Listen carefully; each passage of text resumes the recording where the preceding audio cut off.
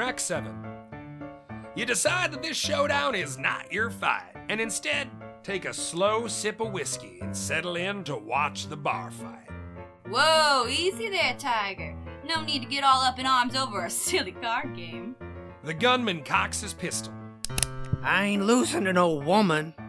Suddenly, the woman swings her legs and pushes herself off the chair to kick the gunman square in the chest. He stumbles backwards as a shot fires from his gun.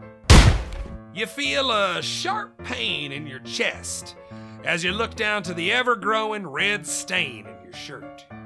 You put your hand up to your chest and feel the warm blood as you begin to go into shock.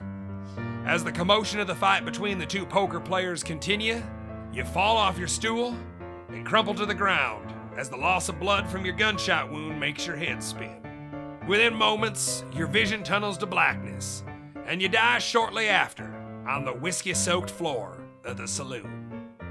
The end. Okay, so I'm not saying that you should always insert yourself into other people's arguments, but in case you might have forgotten, this is a Western adventure. That tends to mean that jumping into the fray is kind of a given, even when you've really got no business doing so.